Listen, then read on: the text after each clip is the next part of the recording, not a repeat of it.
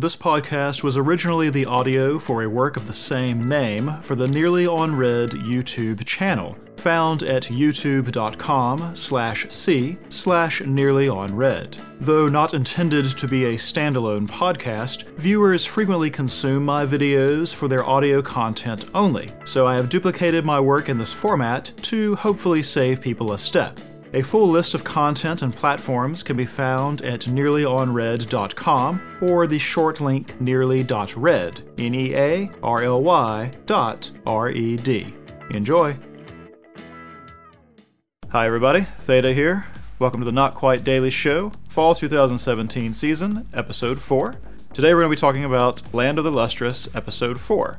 And I've got to say, this episode was much more of a return to form. The wanton silliness of the snail plot from last episode appears to continue into this one, but as soon as the snail begins to speak, it actually changes from a gag into a character. By episode's end, what appears to be a new comedic relief character turns out to be nothing of the sort.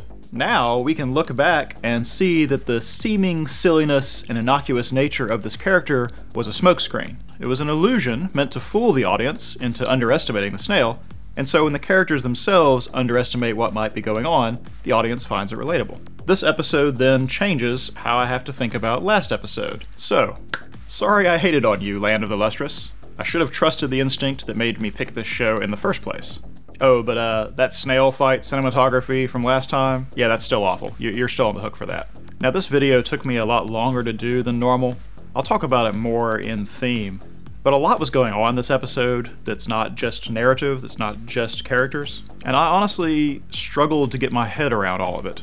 Now, I don't actually think I succeeded. I don't think I actually did get my head all the way around what's going on in this episode, and again, we'll talk about it in theme, but eventually I have to put a video out regardless. So, here we are. Let's talk about the usual suspects here. You'll see what I'm talking about later on in the episode. And I've got quite a bit to talk about at the very end as well.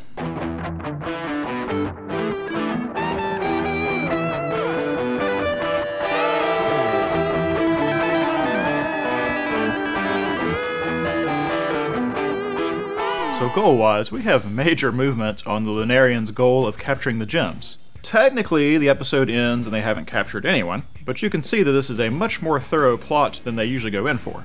I'd said in a past episode that we might see this broaden in scope, that it actually might be a bigger deal than just trying to catch individual gems, and I think this is probably the first hint of that. For starters, this is probably too much effort to try to just get Phos, right?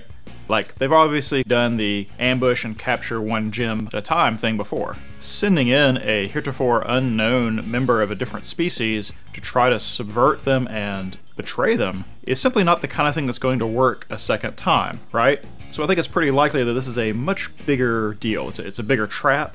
They're trying to ensnare maybe a bunch of them together or pull them off the island for some reason. I don't know. But clearly this is more than just trying to get Phos, like they really want Phos or something. Added to that, I had wondered before if risking their lives, if that's what they're doing, just for pretty gems, made sense. That maybe their goal was something beyond just wanting adornments. And now that Ventricosus has given us this mythological tale of how humanity might have descended into these three species, and that it's possible that they can be reunited, then it would actually make a little more sense that that's their actual long-term goal, or at least some faction of them want that goal. They want to bring about perhaps the rebirth of humanity and maybe Earth back to its former glory, or who knows what. In order to do that, they need the gems because they are the bone of the bone, flesh, soul trifecta that gives this episode its title. For that kind of long-reaching goal, I can suddenly believe that you would risk life and limb. We also get some movement on Phos's kind of main goal. We mentioned before this has taken the highest priority for her, this finding a place for Cinnabar in their society. This time we get to see that she has chosen Cinnabar not only above her other goals, but above her own safety and her own need to be obedient to her society. She even challenges Master Kongo on the fact that Cinnabar has been banished to the night, and makes kind of an interesting discovery that that was actually originally Cinnabar's idea. Maybe it's not quite working out the way she wanted, and I think it's important to note that this doesn't change Phos's goal at all. Cinnabar may have chosen the Night Watch, it may be her idea, but Phos can tell it's not enough, and Phos is not dissuaded at all from continuing to pursue that. Even if it means going into the ocean against wishes, even if it means being deceitful and pretending she's hiding in her bed, even if it means putting herself at risk, she knows this, but none of that's become more important to her than delivering on her promise to Cinnabar. Finally, with a new character comes a new goal. At the very end, we discover Ventricosus, our snail, actually has a goal of her own, which is to get her brother back from the Lunarians, and she has set up this whole exchange with Phos and luring her out way away from the island in order to accomplish that. Whatever fledgling friendship or mutual understanding is happening between her and Phos, that's not as important as this goal of getting her brother back. We'll see next time how that actually shakes out, but at least now we understand what drives her. Moving right along to conflicts. We talked about last time that Phos may have changed, that might be a conflict, and it's hard to say at this moment if Phos was singled out ahead of time, or if she just ended up being the one lured out there because she is the only one that understands Ventricosus. But either way, the fact that she can understand her is what leads to her being the one in that situation. While this has certainly escalated conflicts and added a new conflict, that doesn't mean this conflict is necessarily over. The fact that Phos can communicate with Ventricosus, and perhaps other of the Admirabilis, I guess that's how that's said, that may end up being more of a conflict in the future. That may end up being very important to how the story goes. The main conflict of the series, which is the Lunarians kidnapping the gems, obviously it turns out that the snail was a ploy the whole time. I mean, that shouldn't be too surprising since they brought it in, but it definitely didn't go out the way we thought. The snail presented enough of a threat with the whole eating them thing that we forgot that, the snail might actually be infiltrating your society. I don't know if they knew already that it was going to be able to communicate with them or not, but the kidnapping of the gems is about to ratchet up, I'm pretty sure. Like I said, this is most likely a trap to try to get a lot of them away from the island, for whatever reason, and them changing tactics in the way they have is clearly an escalation of the main conflict in the series. Now, way back in the first episode, I added a conflict of Phos wanting to join in the fight, wanting to engage with the Lunarians directly, but actually being too brittle for that. The series really kind of starts off because she's too brittle for a lot of things that would be useful, and so they've been struggling to come up with something for her to do. Well, instead of taking this to heart, Phos constantly puts herself in danger, constantly risks being injured, and sometimes is injured. The end of this episode just helps remind us that she hasn't learned anything, at least about this. Even Ventricosus brings up that she could get injured there and be unable to be rescued in the bottom of the ocean, but Phos is focusing on her goal above that consideration. Now, that may be admirable from a character standpoint, but the fact that Phos keeps putting herself in situations that she's overmatched for is an ongoing tension. It's an ongoing problem that the characters around her are having to deal with. Anyway, this just helps remind us that this is still a conflict, this is still going on. Finally, the new conflict, kind of obvious, but Phos is trapped off of the island. I don't know if she's actually going to be kidnapped or not, that's where they ended off, but they showed us enough so that we know that she can't walk because they destroyed her legs. She's very far away from the island. The sun's going down, she's not going to be able to move soon anyway. So, no matter what, she's in a dire situation. Dealing with the outcome of this new conflict is likely what will shape the next episode. So it may be that we take this off the board next episode, or maybe it moves to some new stage of conflict. We'll see. Moving on to characterizations then, I'm going to start off talking about Master Kungo. Now, the scene that begins this entire episode appears to be a dream sequence that he's having during his meditation. Now, the scene raises a lot of questions, but we'll deal with that a little bit later. As far as his characterization goes from this scene, I think it's clear that he is hiding something from the gems. I think there is some secret or burden that he bears that he's not willing to share with them, and that is at least a part of why he says that was reckless. Now, although the episode begins with the scene which makes him seem a little bit more alien, a little bit more removed from the gems, most of the rest of this episode actually humanizes him. There's a lot of things that happen here that make him a little more endearing as a character, explain a little better why the gems like him or are respectful of him. He is very much in a father or lord type role to these gems. They very much bask in his praise and shrink from his reproach. It even seems that some of our gems derive some of their meaning, some of their purpose, just from his attentions, just from his praise, just from his acceptance. Now, as far as I can tell, he's not using that to some ill end. He does seem to actually care about the gems. I even think he manages to come off as warm without actually displaying what we would normally think of as warm characteristics or warm emotions. Like, I'm pretty sure he hasn't smiled yet in the series, but he's so serious all the time that it crosses into the realm of humor. There's two examples of that just in this episode. The first is when Ventricosus falls on his head, and everyone struggles to keep a straight face and can't, except for him.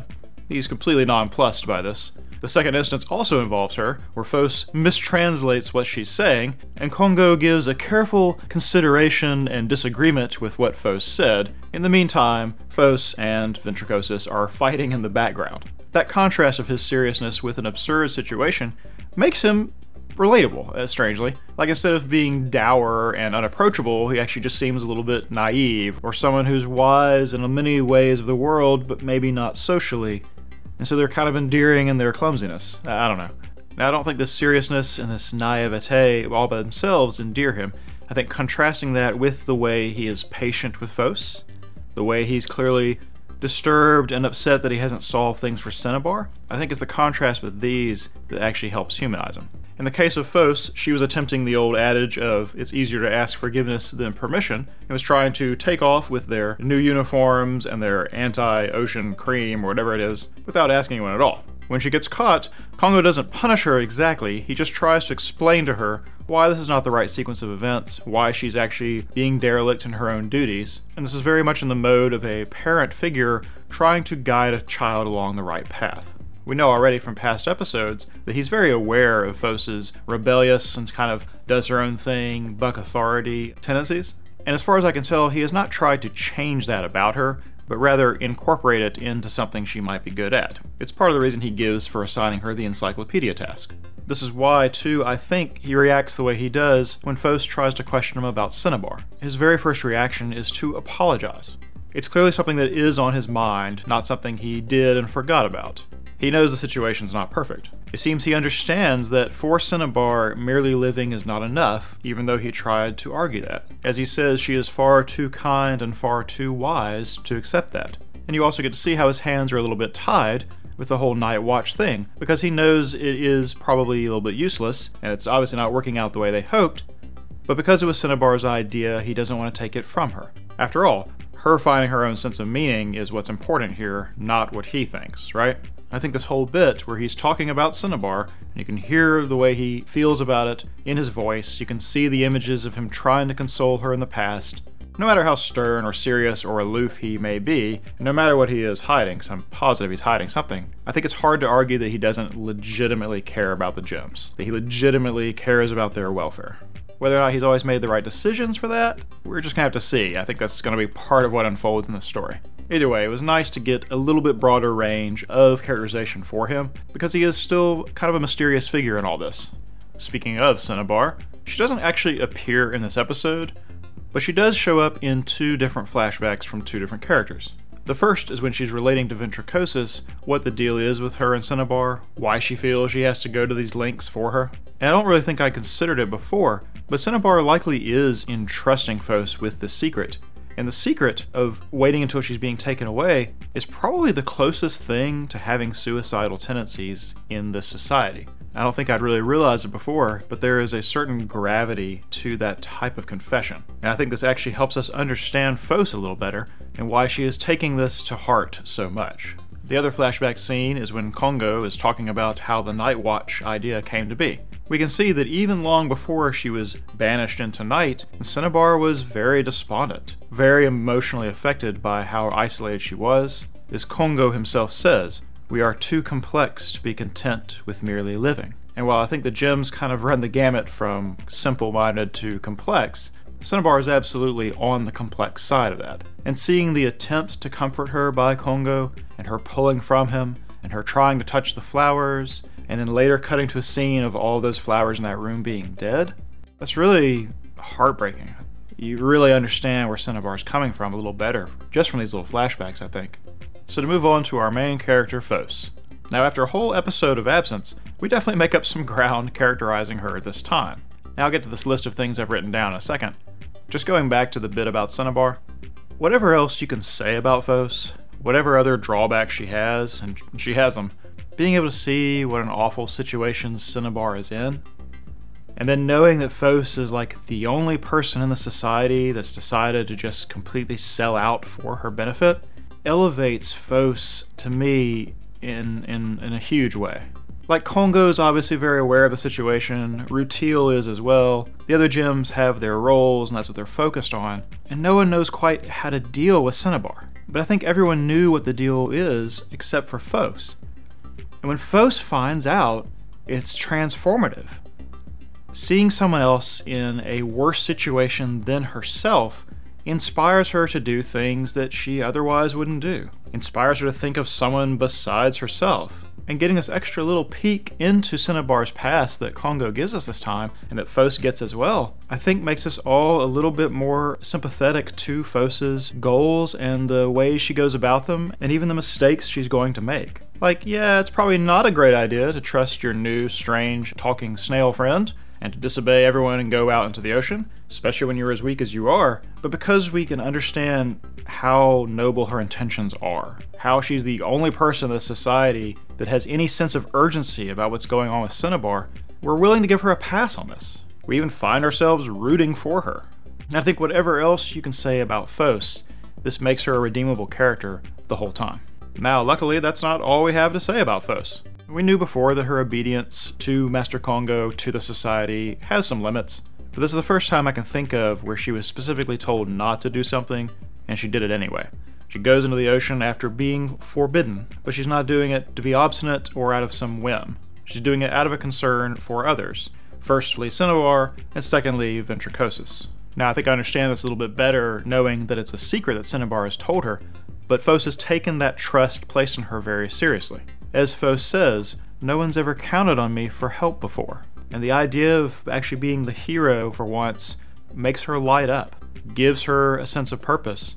I think the fact that she's taken this trust seriously and how much it galvanizes her helps us understand Phos entirely, helps us understand what is driving her. I think giving her Ventricosus as a kind of neutral observer for her to confess all this to lets us see very clearly what Phos is feeling as she tries to justify her actions to someone else. I think this gets strongly reinforced when she's actually going down to the ocean, and it's brought up that she could be injured down there, she could be trapped down there. And Phos explains that it's not that she doesn't understand that, it's that she's the one that started making promises. That is to say, that she's accepted that there may be consequences for her resolve, and she maintains her resolve anyway. Finally, and it's come up before, but Phos can occasionally be oddly perceptive. As much of a space case as she sometimes seems like, she definitely picks up on little things. She definitely could be a thorn in your side if you think you can easily manipulate her. Now, Ventricosus, who we'll talk about in a second, turns out to be a pretty skilled manipulator, but she does make the statement that Phos probably gives Congo a hard time. Now, I find that a little bit ominous, like maybe Ventricosus knows part of what Congo isn't telling them. The point is that Phos has demonstrated these flashes of insight before, and I feel like we can probably count on that happening a few more times as the series goes on. Just always know that Phos, despite being simple sometimes, or not understanding as well, or being downright silly or childish, can have these moments of clarity, can have these moments of putting it all together. That is, in addition to everything else, an important part of her character. So then let's actually talk about Ventricosus, our new character. Quite the slippery one, in more than one way. Now, I expressed this last time, and I feared we had suddenly had a cute mascot character added to our show. You can imagine how delighted I am to find out that it's nothing of the sort. It's actually this very complicated, very interesting character, full of information we didn't have before, adding an entire new twist to everything. She seems to be a legitimate she. Their race, as she explains, does have a cycle of reproduction and death, and so between that knowledge and her comments about her water jugs, I think we can safely assume that she is legit female, not the pretend female that I'm referring to the gems as. She has a bit of a chameleon personality. She changes how she acts depending on what it is she needs. The way she acted with Daya last episode, despite not being able to communicate with her, and then the way she kind of slowly manipulates Phos into doing what she needs her to do this episode. She starts off kind of quirky and hard to take seriously. She prompts Phos a little bit more to find out about Cinnabar, realizing, I think, that this is her leverage.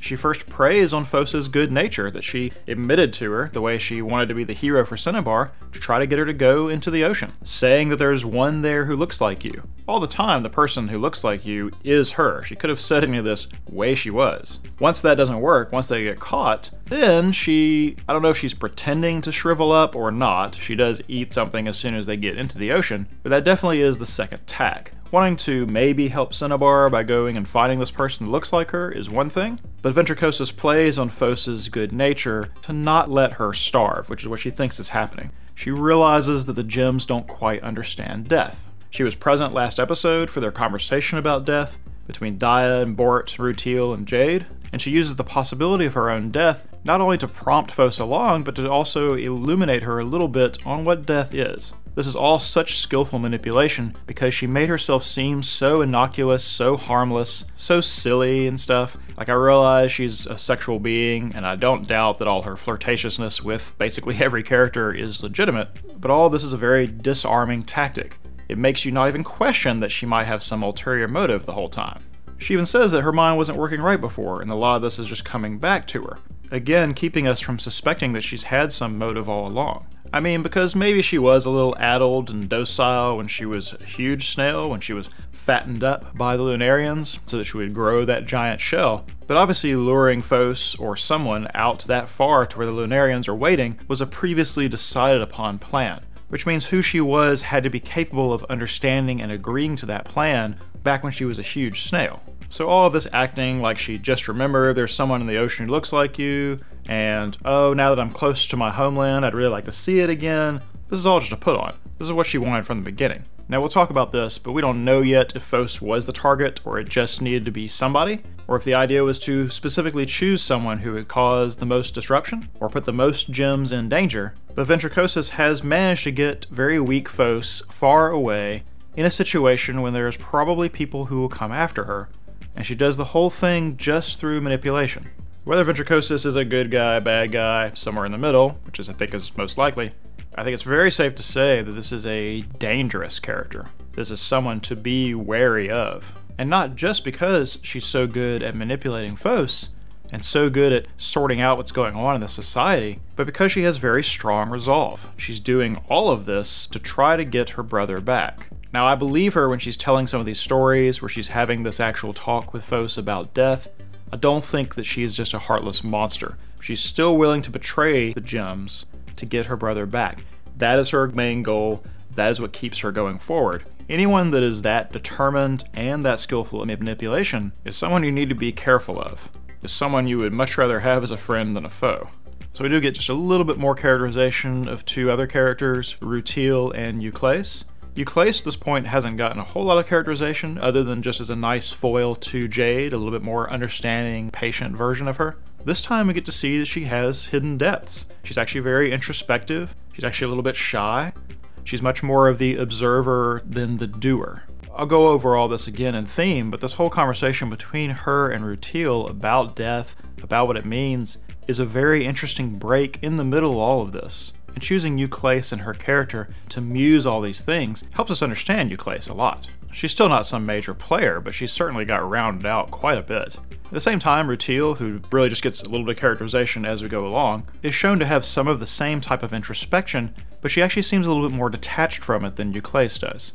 Rutiel, and I think this goes to her sort of scientist-type persona, is kind of clinical and kind of disconnected from her observations. She observes that they're probably not as afraid as they should be of what's going on with the Lunarians. That doesn't move her. That doesn't change the way she feels. She is a detached observer of her own. Very much like a scientist conducting a study in which there needs to be careful controls. Related to that, she clearly has a sense of professional pride. Her role in society, I think, gives her a lot of purpose. And while I think part of this is that she just likes to harass Phos, the fact that Phos seems different after being put back together kind of insults her sense of professionalism. Like, let me try putting you back together. Maybe I can solve this whole you can talk to snails thing. I mean, I'm pretty sure the scientist part of Rutiel actually finds that fascinating and doesn't want to interfere with it. So this is much more a let's screw around with Phos a little bit, because being dour and serious and completely disconnected all the time isn't quite who I am either. Oh, one more thing. I didn't write her up here, but Bort smiles for the first time in the series in this episode, and it's after receiving praise from Congo for dealing with the Lunarians while he was meditating. This, I think, is at least a tiny peek into what makes Bort tick, that being the main protector and or getting Congo's praise might be part of what drives her. I don't think it's the only thing, though. I didn't mention it, but last episode, when Daya comes home after figuring things out thanks to Cinnabar, Bort is waiting on her, and I think this is significant only because the gems don't typically stay up at night, right? In fact, they have trouble staying awake, have trouble seeing, apparently have trouble moving around. And yet there's Bort, waiting on Daya to come back like a parent waiting for their teenage child to come home. It's too early to say, but it may be that in addition to protecting everyone, Bort feels especially like her role is to protect Daya. and getting praise from Kongo and fulfilling her role is part of what makes her tick. So in world building, the dearth of information we got last episode was made up for in spades this time. Our little slimy puppy actually turns out to be a member of a third sentient species to go along with the gems and the Lunarians. These are apparently a sea-dwelling people, so we now have sea dwellers, land dwellers, and sky dwellers in our 3 sentient species. They too have been hunted by the Lunarians, almost to the point of, well, not extinction, but to total capture. Ostensibly because the Lunarians covet the shells they can make in the same way they covet the gems for their gem structure. Now, Ventricosus tells a story that suggests that maybe the shells are not the end of that story, but the biggest revelation here is that this is not just a gem versus Lunarian conflict, that there's a lot more actors in this grand drama. These Admirabilis are different from the gems. They're mortal. They reproduce sexually, it seems. Like I mentioned, I think it's safe to bet that they are gendered, that they have a concept of male-female at the very least, and they do so because they need to reproduce, and they need to reproduce because they are mortal. Something else we learn here is that the gems really don't understand what death is. Euclase and Rutiel muse about it earlier on, but the real conversation about death takes place between Phos and Ventricosus, where Phos is trying to wrap her mind around what it would mean to be dead. We've mentioned before that there seem to be a lot of things the gems don't understand, or a lot of knowledge that they might be missing. But not even understanding what death is makes them really hard to relate to. I mean, death is the one sure thing in every creature's future. Not even having a firm grasp on what it is very confusing. It's very hard to relate to. It makes the gems very much an other. The Lunarians may seem eerie and incomprehensible, but how much more should the gems seem that way to basically every other creature in this world? And even to us, the audience. A couple of other minor things before we talk about the flesh, bone, soul story. Ventricosus makes a reference to the sweet waters and sands of the moon, and while I realize we don't really know much about the Lunarians at all, it seems that the moon itself in some way is very different from the moon as we understand it. I know I've brought this up more than once, but we do have a little more confirmation that Master Kongo is actually different from the other gems in some way. It might be lost a little bit in the shuffle when Ventricosus falls onto his head and the other gems struggle to keep their composure, but she makes a comment that she's surprised that she can't eat him. That is, I guess she can't dissolve him the same way she could to the other gems, because I guess she tried. It's a very brief aside, but I think it implies that Master Kongo is some way fundamentally different. And we had a little bit of that already with the fact that Jade broke herself trying to wake him up once, the fact that he meditates at all. It's not written up here, but it seems that he doesn't actually know how long he's going to meditate when he does so. He even slips up and starts to call it sleeping instead of meditating, so I think that really is what it is. It's him hibernating. This is just one more piece of evidence that one day we're going to have it revealed that he is fundamentally different, and they're just kind of setting us up for this by teasing out a little information all along the way.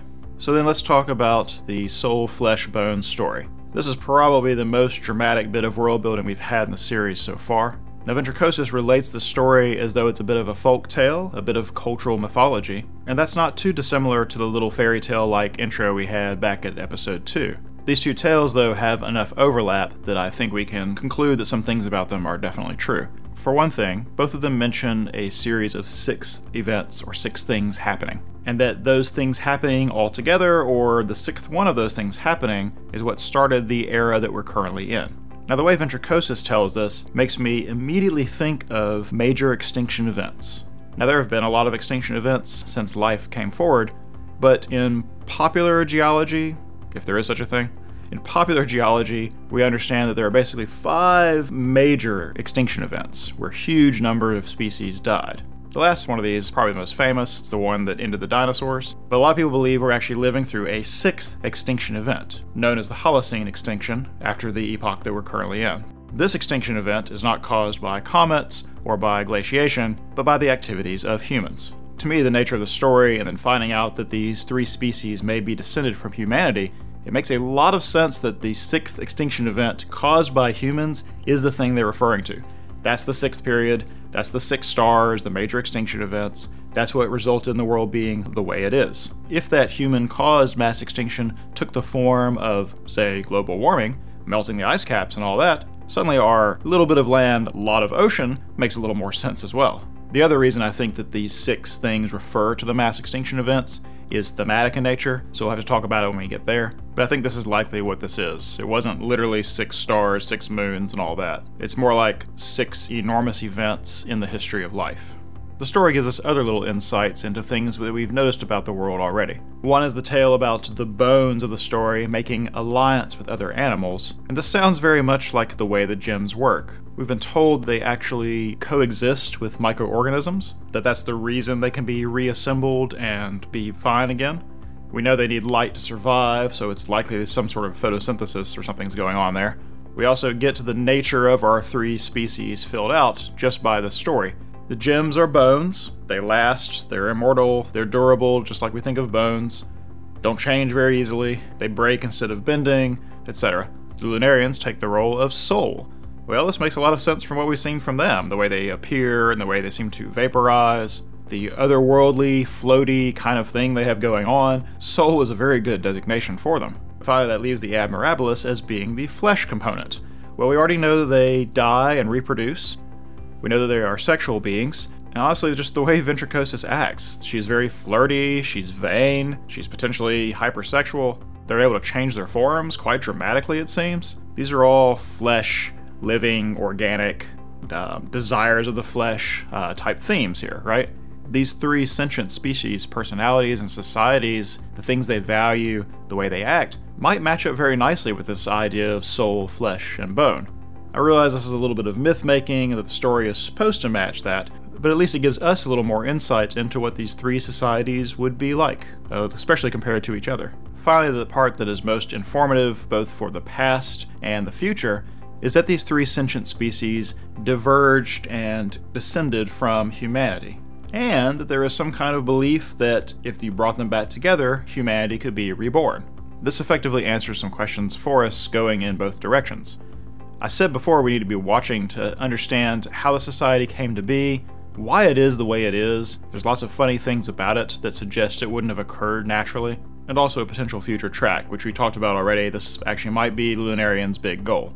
It's entirely possible the descent from humanity is why the gems are the way they are. Maybe it's why they want to kind of look like humans, the fact that they wear clothes, they powder themselves to make sure they look like they have skin. We know already that their memory is some sort of structure within them, so maybe it's possible they have some kind of genetic memory, for lack of a better word, of humanity, of what it meant to be human.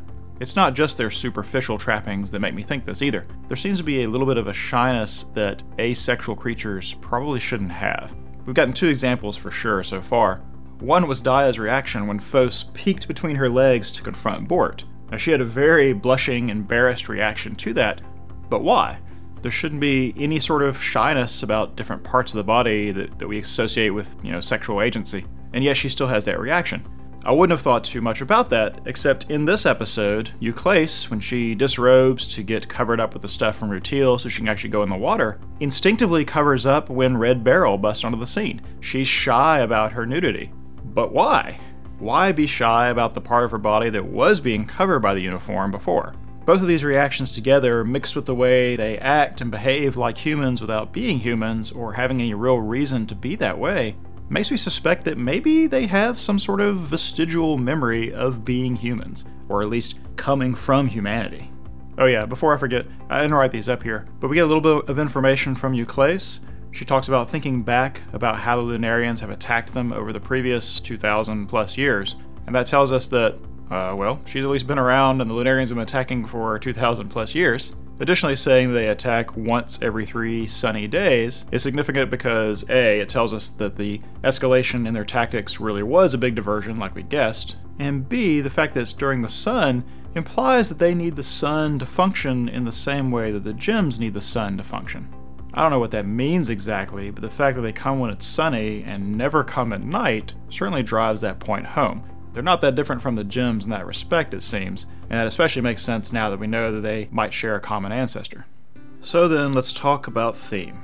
I mentioned already, I struggled to wrap my mind around this episode. All the things that this has introduced into the series, all the new thematic elements, how much they've raised the stakes about the different species and what they might be striving for, how the history of this world might have descended from our own. the implications of what happened and why. There's a lot going on, and they dumped a lot of world building and a lot of new theme on us right before what I think is supposed to be the first act break, which of course is a great time to drop all that information. You can tell the importance of all this just from the way this episode ends. There's a complete tone shift in this last part. From the moment Ventricosus turns into her true form, we have an entirely different animal on our hands. Just as the silliness of her snail form has vanished, so has the lighthearted, how did I get into this mess feeling that Phos has been under the whole episode. To match this shift, we get the most robust development of our world and its backstory that we've gotten so far, all wrapped up in a mythological vehicle like before. It's a story that ups the stakes of the Lunarians' gambit considerably, teases out possible motives and a hidden history, all while raising interesting philosophical questions about their forebears, the humans. This entire shift, compared to the wackiness, silliness of Ventricosus and the snail plot that came right before this, emphasizes the importance of it by contrast. We are meant to have our focus drawn to the things Ventricosus tells us, both about the history of the world and the thematic elements, some that are perhaps new, that are being introduced and touched upon. Again, I don't think I have successfully wrapped my head entirely around this, so let's start with the ones that I do know exist. Innate value versus purpose. This gets a little bit of work in a couple of different ways. I think the scene that is most on the nose with this theme is when we're seeing Kongo's flashbacks of dealing with Cinnabar before she was actually banished into night, and he talks about how he tried to convince her that just living itself was enough. But then the fact that Cinnabar rejected that idea, needed some purpose of her own, which is how the Night Watch came to be. Kongo may very well feel that your value is innate, that the fact that you exist is enough, but Cinnabar at least outright rejects this. She derives her value from having some purpose. She had nothing she could really do, nothing that gave her meaning there in the society, and it turns out that her proposed idea of being the Night Watchman has not done it for her either. And this leads directly to her personal crisis, which becomes Phos's major goal and what's driving her through the series. That means Phos gets drawn into this theme as well. Phos has existed for some time apparently without having a real job, without having a real purpose in the society, and the others kind of look at her as though she has no value, that she's a waste of space, an impediment. And it's not like Phos herself didn't want a job. She wanted a specific type of job that she thought had value, but it's a job that she's ultimately unsuited for. We talked about it before, but getting the encyclopedia job was unsatisfactory to her until the idea of making a great discovery came to be. But even that was not purpose enough. It was not until she fixed upon trying to help out Cinnabar that, in some ways, her life had meaning. The first time we see her in the series, she's idly laying in the grass. No cares, concerns, or responsibilities in the world. But after making promise to Cinnabar and taking that burden upon her, she's never not thinking about that. It seems she's never not concerned about it, trying to do something to help it, trying to explore what she can do, wrestling with herself about whether it was a good idea or not. The point is, given purpose, she suddenly sees herself as having value, acts like it, and I think eventually other people will treat her that way as well. The other way this theme gets played this time, and we're going to have a little bit of a theme bleed over here, but when Ventricosus is trying to explain to Phos about what death is, she implies that no matter how sad it is, death actually gives some meaning to life. That in the same way having a job and purpose gives value to the gems' lives, the fact that mortality has an endpoint gives that life itself some meaning. Now that can definitely be a theme unto itself, and it's certainly an idea that a lot of literature has explored. But this definitely is an interesting avenue in which to explore it. A lot of fantasy, sci-fi stories that include immortal characters will eventually bring this up. Mortals have a certain urgency to the things they do and care about because they know their time is limited. And immortals, who don't have this urgency, can afford to sort of meander through their lives. I think this is very much why there's no sense of urgency about dealing with Cinnabar. Not from Kongo, not from Rutil, not from anyone else that actually understands the situation. They all have this idea that, well, since we're immortal, we'll eventually figure it out. As long as you don't get taken away, something can be done about it. It's only Phos, who knows Cinnabar's borderline suicidal thoughts, that has a sense of urgency about it. That is to say, that mortality, sort of, for Cinnabar, gives Phos haste, gives her focus, makes it important. It gives her urgency. Death, for all mortal beings, serves the same purpose. If your days are limited, you have to make your days count. Anyway, this is definitely straying into other thematic territory. I'll talk about it when I get down here. You can probably see already. I don't know entirely what to call this theme, but anyway. We do have some pairs in opposition. The obvious one is the Admirabilis compared to the Gems. They do, of course, have a lot in common. They do seem to look alike. They apparently may have a shared ancestor in humanity. Even though it's only Phos that can understand Ventricosus, Ventricosus understands all the rest of the gems fine. And more importantly, it's not just language. She understands what's making them tick, she understands their motivations. This is really the only reason she's able to manipulate Phos in the first place. So they have a lot in common, but there are some ways they're very different. The Admirabilis are very changeable, and the gems, as we keep saying, are very static. Ventricosus has been in 3 different forms that we've seen her already. Giant snail, little multi-legged slimy puppy version, and then what seems like her actual true humanoid form, in which she is 1 part mermaid, 1 part squid. These are really dramatic changes. Meanwhile, the gems don't change at all. They get cracked and broken and put back together, but they seem to come back together the same way. This is very nicely symbolic of the real difference between them, which is they're mortals and immortals. Now, we already went over the way that influences their day-to-day sense of urgency, but it also appears to change the way they even look at the world. Let me give you an example. After Ventricosus turns into her real form, and she's no longer being carried around in a little wooden bowl, Ventricosus tells Phos that she can just throw that bowl away now, right? It's no longer needed. It's disposable. But Phos won't do that. There's no way it's disposable. In her society, you hold on to and keep everything. I mean, we've had several references to how precious paper is. You can see they do a lot of repairing work, not a lot of new construction, new creation. In a society full of immortals, things are made to last, things are not disposable, okay? In a mortal society, mortals themselves, in a sense, are disposable, and they may look at their environment that way as well. They may look at the things they create and the things that already exist as disposable, replaceable. It's clear the 2 societies will have very opposite takes on this matter, and I think it's directly related to being immortal, relatively unchanging, and being mortal, replaceable, very changeable. Existential Angst gets a little more play, mostly again concerning Cinnabar. Not to go back over how heartbreaking the scene is with her and the flowers and Kongo, but I think it's worth noting that being an immortal probably makes Existential Angst that much worse. She has a long time to wallow in the sense of not having any purpose, the sense of isolation. I think the gems in their immortal state normally deal with this by either being very focused on a single thing, but also being somewhat withdrawn from the world, somewhat disconnected. Euclase talks a bit about how they are not in tune with the change of the seasons the way the plants are, how they're not attuned to danger the way the insects are, that generally speaking the gems might be viewing the world almost through sheets of gauze, that their immortality makes them disconnected. Rutiel even comments on how they don't seem to be very alarmed that their enemy has changed tactics, like they're not actually capable of being that alarmed. So I think generally they're actually kind of disconnected from things. It seems Cinnabar is not as disconnected. She actually, I think, is probably very passionate, very tuned in, very aware and perceptive person, and this totally works against her as an immortal. Then we have Metamorphosis theme.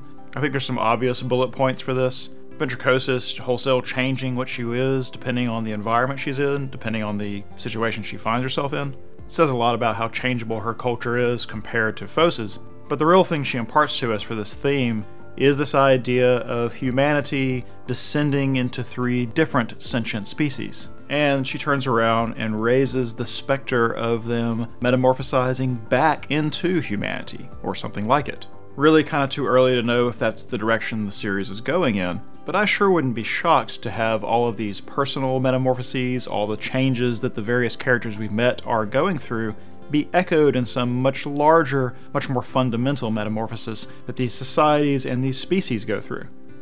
Bringing about a true metamorphosis might be the Lunarians' main goal. Again, we don't know enough to know that, but certainly there are hints at that kind of thematic consistency so far. Finally then, I've written up here unknown theme. This is the thing I've been struggling with. It is exceedingly rare in anime to have the creators make scenes that are so obviously about the main theme of a series, the way we got in this episode. That entire conversation between Phos and Ventricosus, once Ventricosus takes her true form, is the heart of what they've been building to, I think, to this point. It's a huge reveal that there's a 3rd sentient species. The seriousness of what they talk about is contrasted so much by the silliness of what came right before it. which is of course now why all that makes sense. And it's capped off in your mind with this betrayal and huge cliffhanger that puts Phos in the path of the mortal enemy that we knew was the enemy from the very first minutes of the series.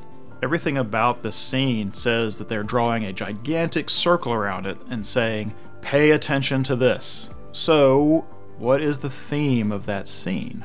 I think it's a lot of different things, and I can't decide if it's supposed to be unified. It certainly shares a lot of overlap with things we've already talked about, but it raises some things that hadn't come up to this point. One of the things touched on is the fact that the Admirabilis have to reproduce. So we have this tension between mortality and immortality, between change and permanence. Coupled in with that is the way that death and everything it implies gives some value and purpose. At the same time this is happening, we get this tale that I am pretty sure is talking about the Holocene extinction. The fact that humans in this world caused a mass extinction event, it changed things dramatically, including humanity, who then descended into these 3 sentient species. This, for the first time, suggests an environmental theme. An environmental theme is not at all at odds with this idea of change versus permanence. The idea the environment will just continue the way it is and be permanent versus it being changed in dramatic fashion by, say, humans destroying environments and heating up the planet. And coupled with that is the noted difference in the way Phos treats the wooden bowl versus the way Ventricosus looks at it, as disposable. And all of that can be put together with the idea that these species which descended from humans are different from each other. When Phos raises the idea that maybe getting the band back together and bringing humans back into the world would be a good idea, Ventricosus points out that the Lunarians have no enemy but lust after warfare. We already know they have a material lust, right? They've captured all the Admirabilis just for their shells. They're trying to capture all the gems for their gems. And she says, maybe it's not such a good idea to get the band back together. Maybe we don't want to be the way humans were. Maybe we're better off, right? Maybe humans had some unsavory qualities. So what, when you take all this together, is the show trying to say? I think I'm struggling with this because at the moment, we don't have enough information to know where we're going with this, and anything I try to connect might be speculation. Let me give you an example. This is straying very much into allegory territory. Like, what if humanity was split in such a way that the different sentient species embody different aspects of the human condition, human tendencies? I've pointed out already that Ventricosus is full of desire, which the gems themselves don't seem to have. We know the Lunarians are warlike and greedy, which the gems certainly don't seem to be. I'm not entirely sure the gems even have a concept of personal ownership. The Admirabilis, I'm sure, have some things they value as a society that we don't even know about yet. So what we potentially have here are 3 divisions of humanity at war with each other.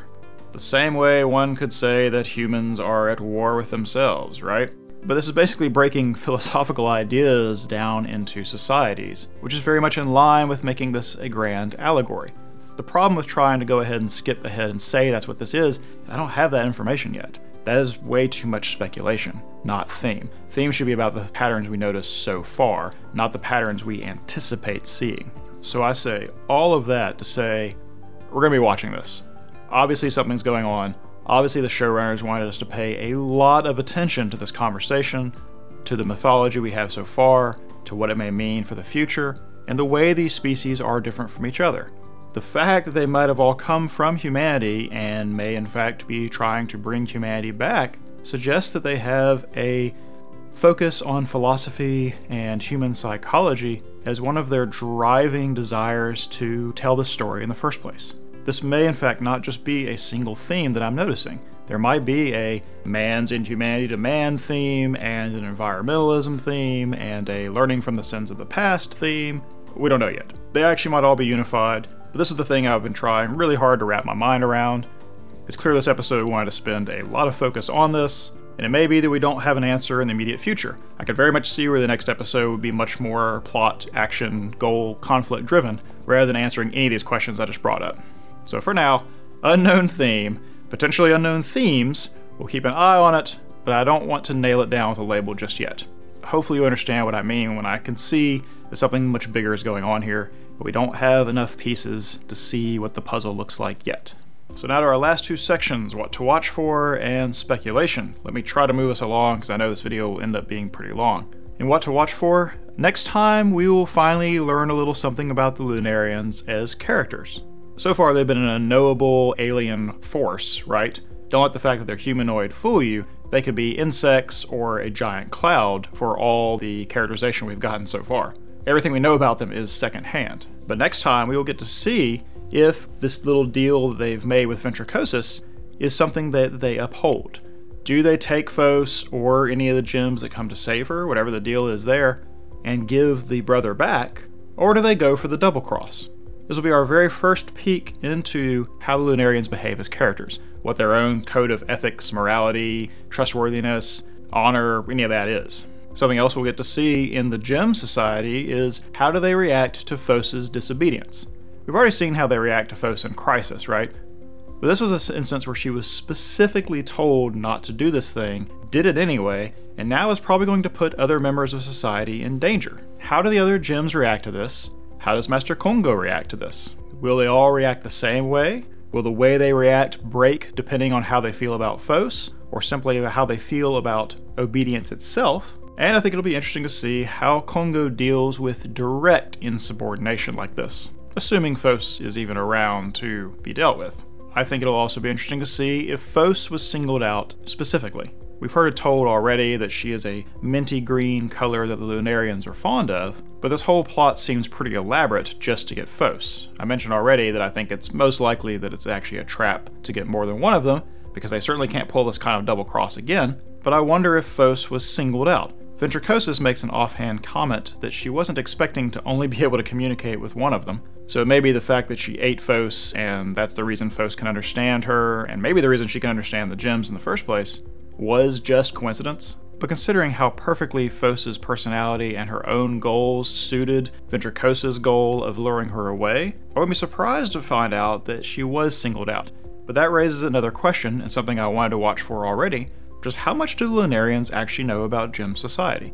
How do they know where to show up and when? How do they know this was even going to work, or even have a possibility of working?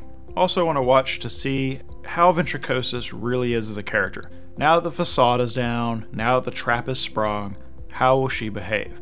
Because we can kind of throw out a lot of the things we know about her so far. I think sometimes she was being genuine, I think sometimes she was putting on a certain persona to get what she wanted, but it'll be interesting to see if she's sympathetic towards the gems now that she's lived among them, now that she's gotten to know a few of them. I mean, she obviously was a conspirator from the beginning. Despite acting like she couldn't have thought or had no way to think clearly when she was a giant snail, the Lunarians would have had to have explained this whole scheme to her while she was in that form, or it never would have worked. But even though she was a conspirator from the beginning, she had no context for what she was doing, right?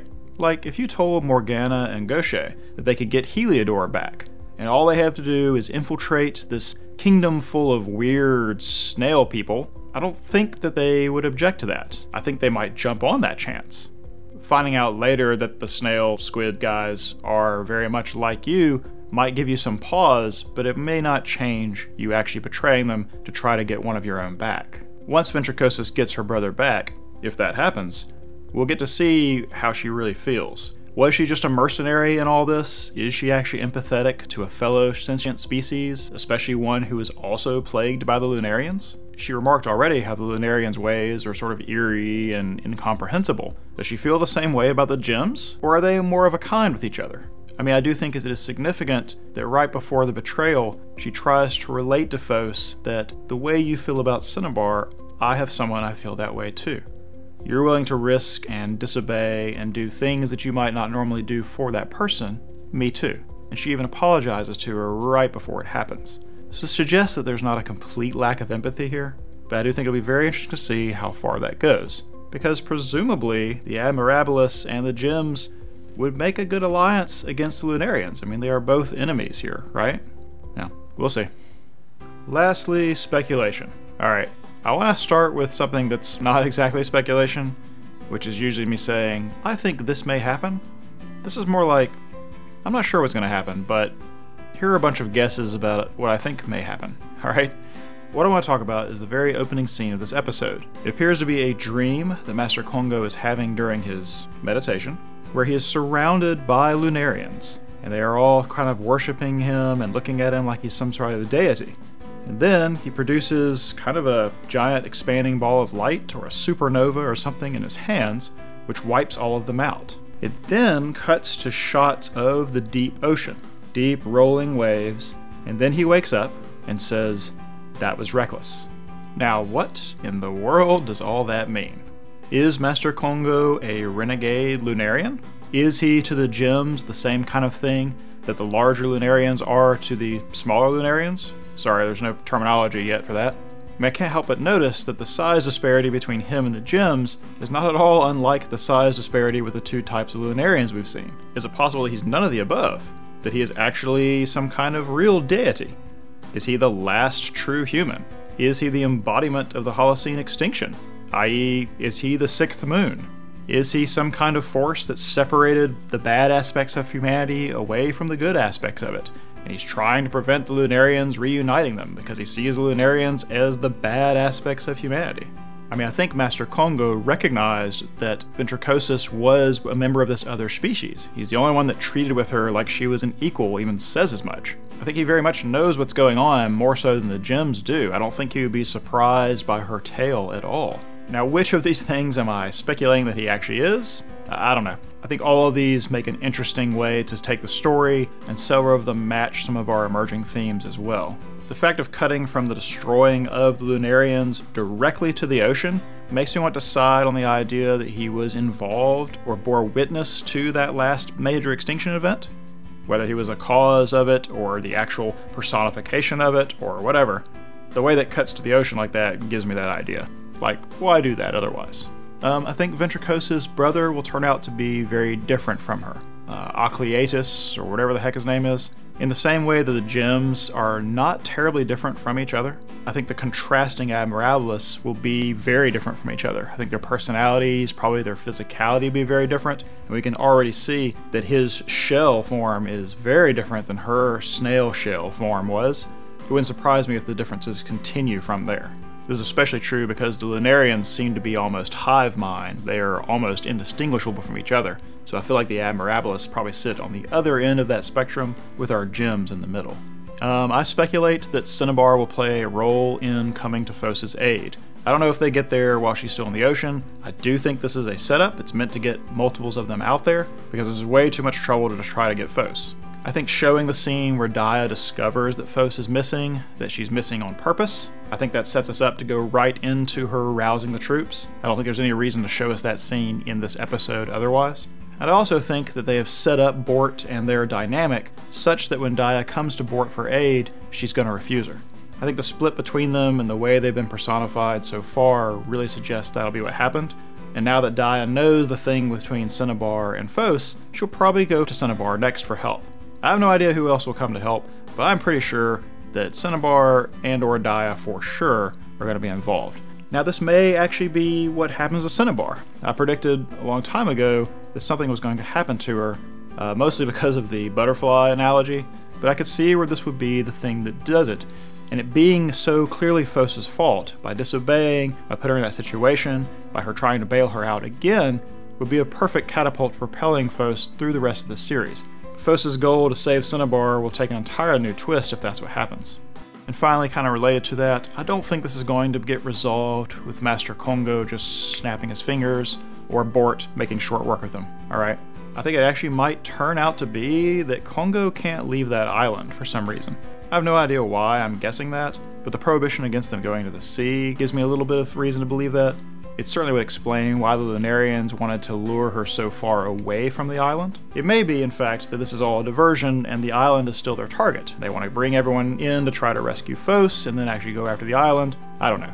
But I feel like there's a chance that Master Kongo can't leave. And I don't know why, but he clearly is different from everyone else, and because he's such an instant win in these situations, giving further restrictions to that power makes sense narratively, you know? So it wouldn't surprise me if that's what this whole gambit is about. And that will be the end of the discussion on this episode.